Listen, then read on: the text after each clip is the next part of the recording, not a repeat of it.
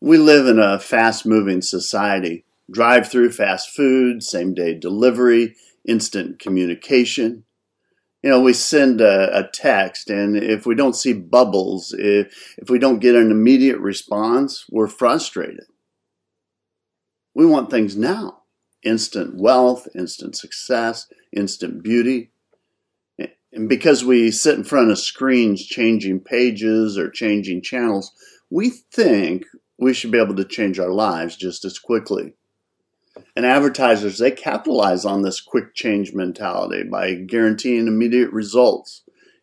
Lose 10 pounds in 10 days while you sleep. It's that easy. 3 simple steps to success. This quick change mentality, it's a myth. And it creates a lot of disappointment and frustration in people's lives. We're continuing this series, Distance. And today I want to talk about change, because change is a distance thing. It's been my observation and my experience that change is difficult. Change is slow. Change requires time and space. It's a process. Scripture has a lot to say about change. Today I want to look at the process that God uses to change us.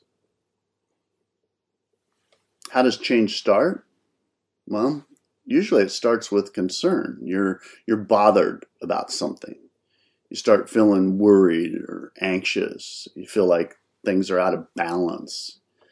You may or may not know exactly what it is, but either way, it doesn't feel right. You may feel like Job 30, verse 27 says, "My heart is troubled and restless." The focus of concern, it can be anything. A bad habit, a struggling relationship, a dying dream. Something that's maybe weighing you down or causing you stress. Whatever it is, you're concerned. And the word that best describes this stage is uncomfortable. That discomfort comes from God. It's the Holy Spirit's way of saying, hello, it's time to change. Deuteronomy 32:11 compares God to an eagle. An eagle stirring up the nest. When a mother eagle wants the eaglets to leave the nest, she simply tears the nest apart. She forces them to fly. So if you're feeling a little restless today, if you feel uncomfortable, if you're feeling like things just aren't right, congratulations. God's stirring up your nest. God's getting you ready to change. Now, here's the sad thing. Some get stuck here, spend their entire lives just ignoring the concerns. They put up with the discomfort until the idea of changing, it just kind of fades. Why do we do this? Is it because we're afraid to change? Or is it because we're afraid we can't change?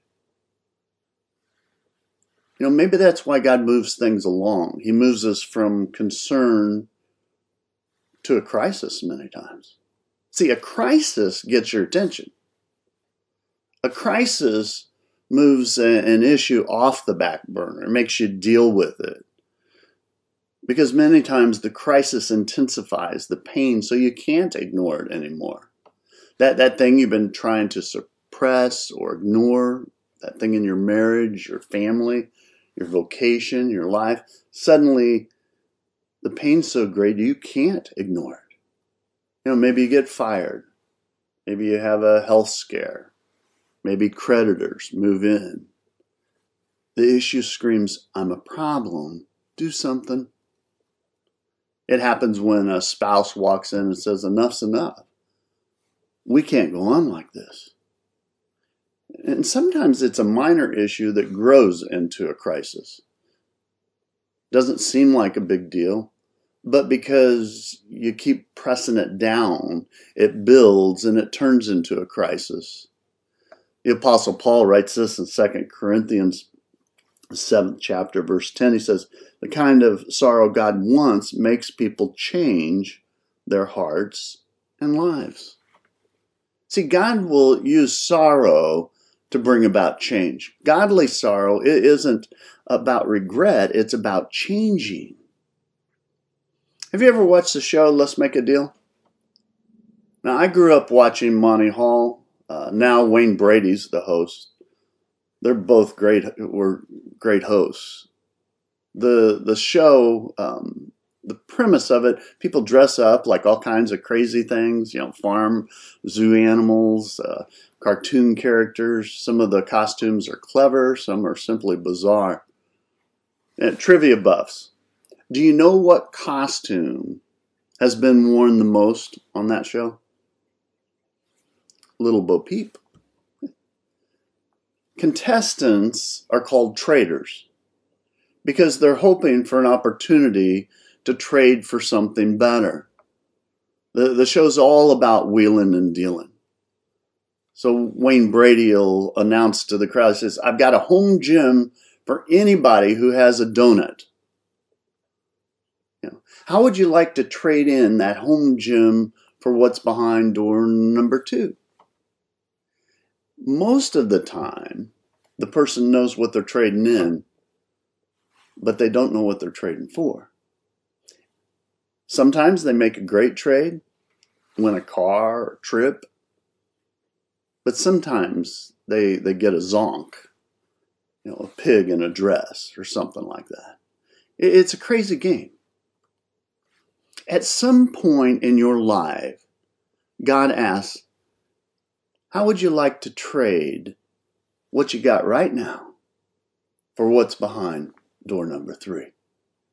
And unlike the game, you never get zonked. See, this is a turning point, and you must make a choice. Are you going to move forward or retreat? Are you going to deny the problem or deal with it? You get to choose. Job says in Job 34, verses 3 and 4, says, we can choose the sound we want to listen to. We can choose the taste we want in food. And we can choose to follow what is right. There comes a point when you can't procrastinate anymore. You have to make a choice, deal or no deal. Let's say you choose to trade for what's behind door number 3. I'm going to change. I'm going to break this habit. I'm going to work on this relationship. I'm going to do something about this.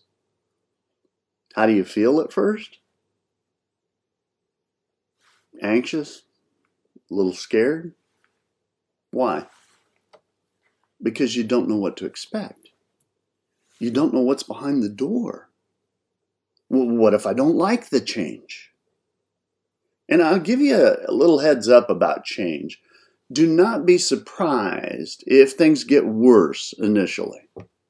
Don't be surprised if the pain actually increases at first. If you've ever been on a diet, you know this. The worst days of a diet are the first days. You're hungry. Your stomach growls. You're nestled all snug in your bed while visions of Big Macs dance in your head. Change is difficult because at first the pain usually increases before it lessens. And this happens because you're in new territory in your life. And you'll be tempted at that point to bail. Forget it. This is too hard. I can't do this. If you expect to go the distance here, you must move from choice to comprehension. See, this is about gaining a new understanding, a new insight. Romans 12:2 says, do not be conformed to this world, but be transformed by the renewing of your mind so that you may discern what is the will of God, what's good and acceptable and perfect. See, you're transformed by the renewing of your mind. You can't change without changing the way you think. Sure, you can change for a little while by just changing your behavior, but it won't last. For lasting change, you must change the way you think. Jesus said in John 8:32, he says, "Then you will know the truth, and the truth will set you free." Where do you get truth? Well, from God, from God's Word. God has the truth about your problem. Your problem isn't really the problem. The problem is the way you're looking at it. See, we have this incredible capacity to deceive ourselves, to lie to ourselves. People do it all the time. We have this incredible capacity to fool ourselves into thinking we aren't the problem. It's not my problem. So many times when we're facing a problem, we tend to look at it only from our perspective. But when we step back from the problem, when we get some distance from it, and we see it from God's perspective, we get insight. Once you begin to see the truth sets you free. You find hope. You start believing that you can actually change. And there's a big difference between knowing the truth and applying the truth. Too many know what to do. They just don't do it. See, change requires effort. Change requires work. And change requires God.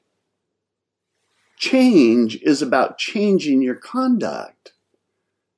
In James 2:17, James says, "In the same way, faith by itself, if it is not accompanied by action, is dead." The issue, will I apply what I know? It's called repentance.